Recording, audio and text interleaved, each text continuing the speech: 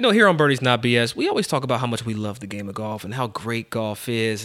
But there's some things about golf that we kind of hate. In this episode, we're going to address some of those. Golf is not that hard. Well, it doesn't have to be. That's why we cut through all the highbrow golf BS to give you what you really need to know to enjoy the golfing experience. I'm Doug Smith. And I'm Cheyenne Woods. And together we have over 50 years experience playing the game of golf at every level. Every week we'll break down a new topic in 10 minutes or less, answering some of the most popular questions in golf today. You're welcome. All right, we're back, and this is something I think we all can relate to. I saw this tweet, and it's from Luke Combs, who I guess is a singer. It was the best tweet I've ever seen in my life. He says, "I hate golf. I quit golf. I can't wait to play tomorrow." And I think it's something we can all relate to because, yes, we love the game of golf, like you mentioned. Absolutely. But it does suck sometimes. It does suck. So today we're gonna vent a little bit about the things we hate about golf. Where do you want to start? There's so many angles. So many things we could go with here. You know what? I'm going to let it out. One thing that I hate about golf is I either love the early tee time, but I hate the midday tee time. Like that 11 to 1 o'clock tee time. If you play golf at 11 to 1 o'clock, your day is gone. But you know what the worst part, though, is? What? When do you eat? Because I know when I'm at a tournament and I have like that 11:30 tee time, I have breakfast, but then it's like I can't have lunch. It's too early. Then I tee off and I can't really eat. No, then you have a bar. And then you don't finish till about 4 o'clock. So that sucks. It does suck.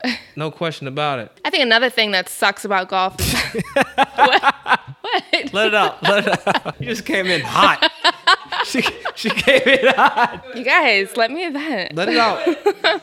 Another thing that sucks about golf is that it's an outdoor sport. And so I know a lot of my friends who don't play golf, they don't realize that we play in the rain, we play in the cold and the freezing, we play in the 110 degrees. In Phoenix, In Phoenix, everywhere. And so no matter what the conditions are, we are out there playing. And how much do you love those tan lines from that sun? Oh, no.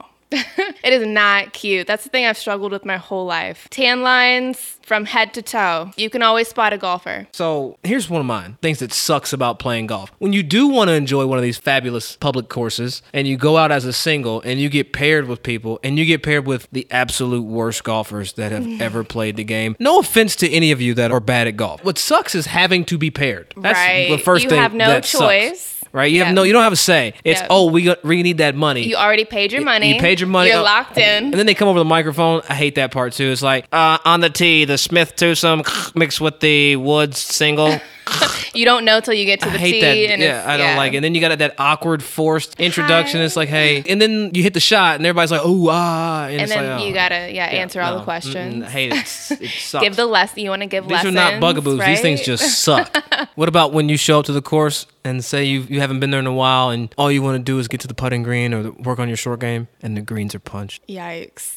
That's the worst because it's always unexpected. And you know the time of year that they're doing it, but you just hope that your course is doing it late. There should be an alert that says, we have punch greens in your area. Please do not play here. Well, they actually do want you to play. I know. You can we're get just a great not rate. Going to enjoy it. Oh, you can play a really nice golf course, but the rate's affordable, but it sucks. Yeah. I mean, there's no worse feeling than seeing your ball just headed towards the hole and just hit one of those bumps. Or when you're chipping and it like checks left or right. You try to play the bumps. Oh, I don't even want to think about it. Like, it's frustrating. So what about the sacrifice it takes just with the life? Time. Like not with time. I'm talking about because of the time. Yeah. The things you have to give up. That sucks. Yeah, I agree. And I'm sure you can relate. You got some family or some wives at home that are unhappy with you out on the course. I got wives all at home? Day. Just one wife. Oh, okay. Just one wife. I got one. But some people have multiple. Some people, I mean, that's their thing, but that's not, definitely I don't know if that's your thing, but definitely though, the sacrifices that you make in playing the game of golf and trying to be better and spending time away from family and out in the heat and the weather and the punched greens, and we live a really hard life. It's tough. It's hard being a golfer. Shout out to all the golfers out there. It's so hard. It sucks that all the stuff you have to sacrifice to be good at the game. This game sucks. But you know what sucks too? The fact that I can't go play a really nice course and wear whatever I want to wear. Yeah. The fact that I can't. What if I do want to wear some cargo shorts because that's where I want to keep my balls? Like, what if I?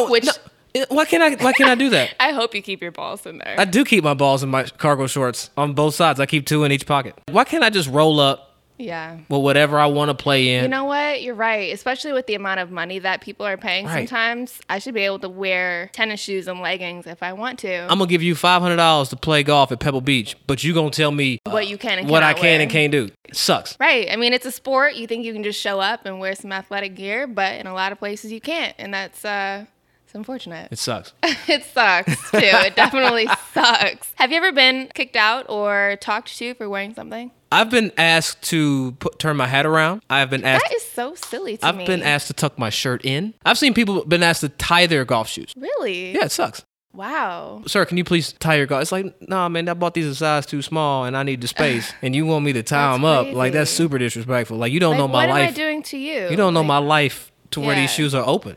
That's wild. But you gonna tell me the time. It's all right. No, thank you. That sucks. What about this one? You're just trying to zip around for a casual round. Yeah. Maybe you're by yourself. Course is cart path only. Yikes. Sucks. That sucks. Honestly, though, that's every golfer's worst nightmare. You know, going to the tee and you see that car path only sign, and it's too late to turn around. You already paid. You can't. You know, they're tracking your golf cart, so they'll know. You get that little beep beep, and your cart stops, and then they gotta back it out, and you gotta go backwards. That sucks by itself. Or if you get too close to the green. Yeah, the geo-fenced carts. Come on, they suck. Yeah, I know what I'm doing. I can drive a cart. What about this though? You know, we're already paying for these rounds of golf. I've got a dog that has anxiety, right? So when I play golf, I've either got to crate it or I got to take it to daycare. Don't judge me, people. Yes, my dog goes to daycare. Don't judge it. But that's another $25. We're all judging you. It's fine, judge me. But I got to pay another $25 to have the dog be somewhere active and not confined to this little space. So sorry, I'm about animal rights. We're playing an outdoor sport. There's grass everywhere. Everywhere. I've seen men go pee in bushes. So you can't tell me I can't bring my dog out here and have him roam around. I can't deny said accusations. So dog-friendly golf courses should be a thing. If you can fly with your dog, why can't it come to the golf course? Emotional support. After some of the holes I've played, I need some emotional support. We need that. 100%. If anybody needs it, golfers need it. The last thing that sucks about golf is how expensive just the damn balls are. And then you lose them. And then you hit you play a Pro V, it's like $6 a ball. And then there's this 240-yard par 4 or par 3 where it's all carry over the water. And it's just, you might as well just throw the ball in the water like with your hand. Or you pay all this money for balls and you play it one hole and it's got a cut in it. Oh. Obviously, some people will play it out, but it makes a difference. And you know what else? It sucks. It sucks. It definitely sucks.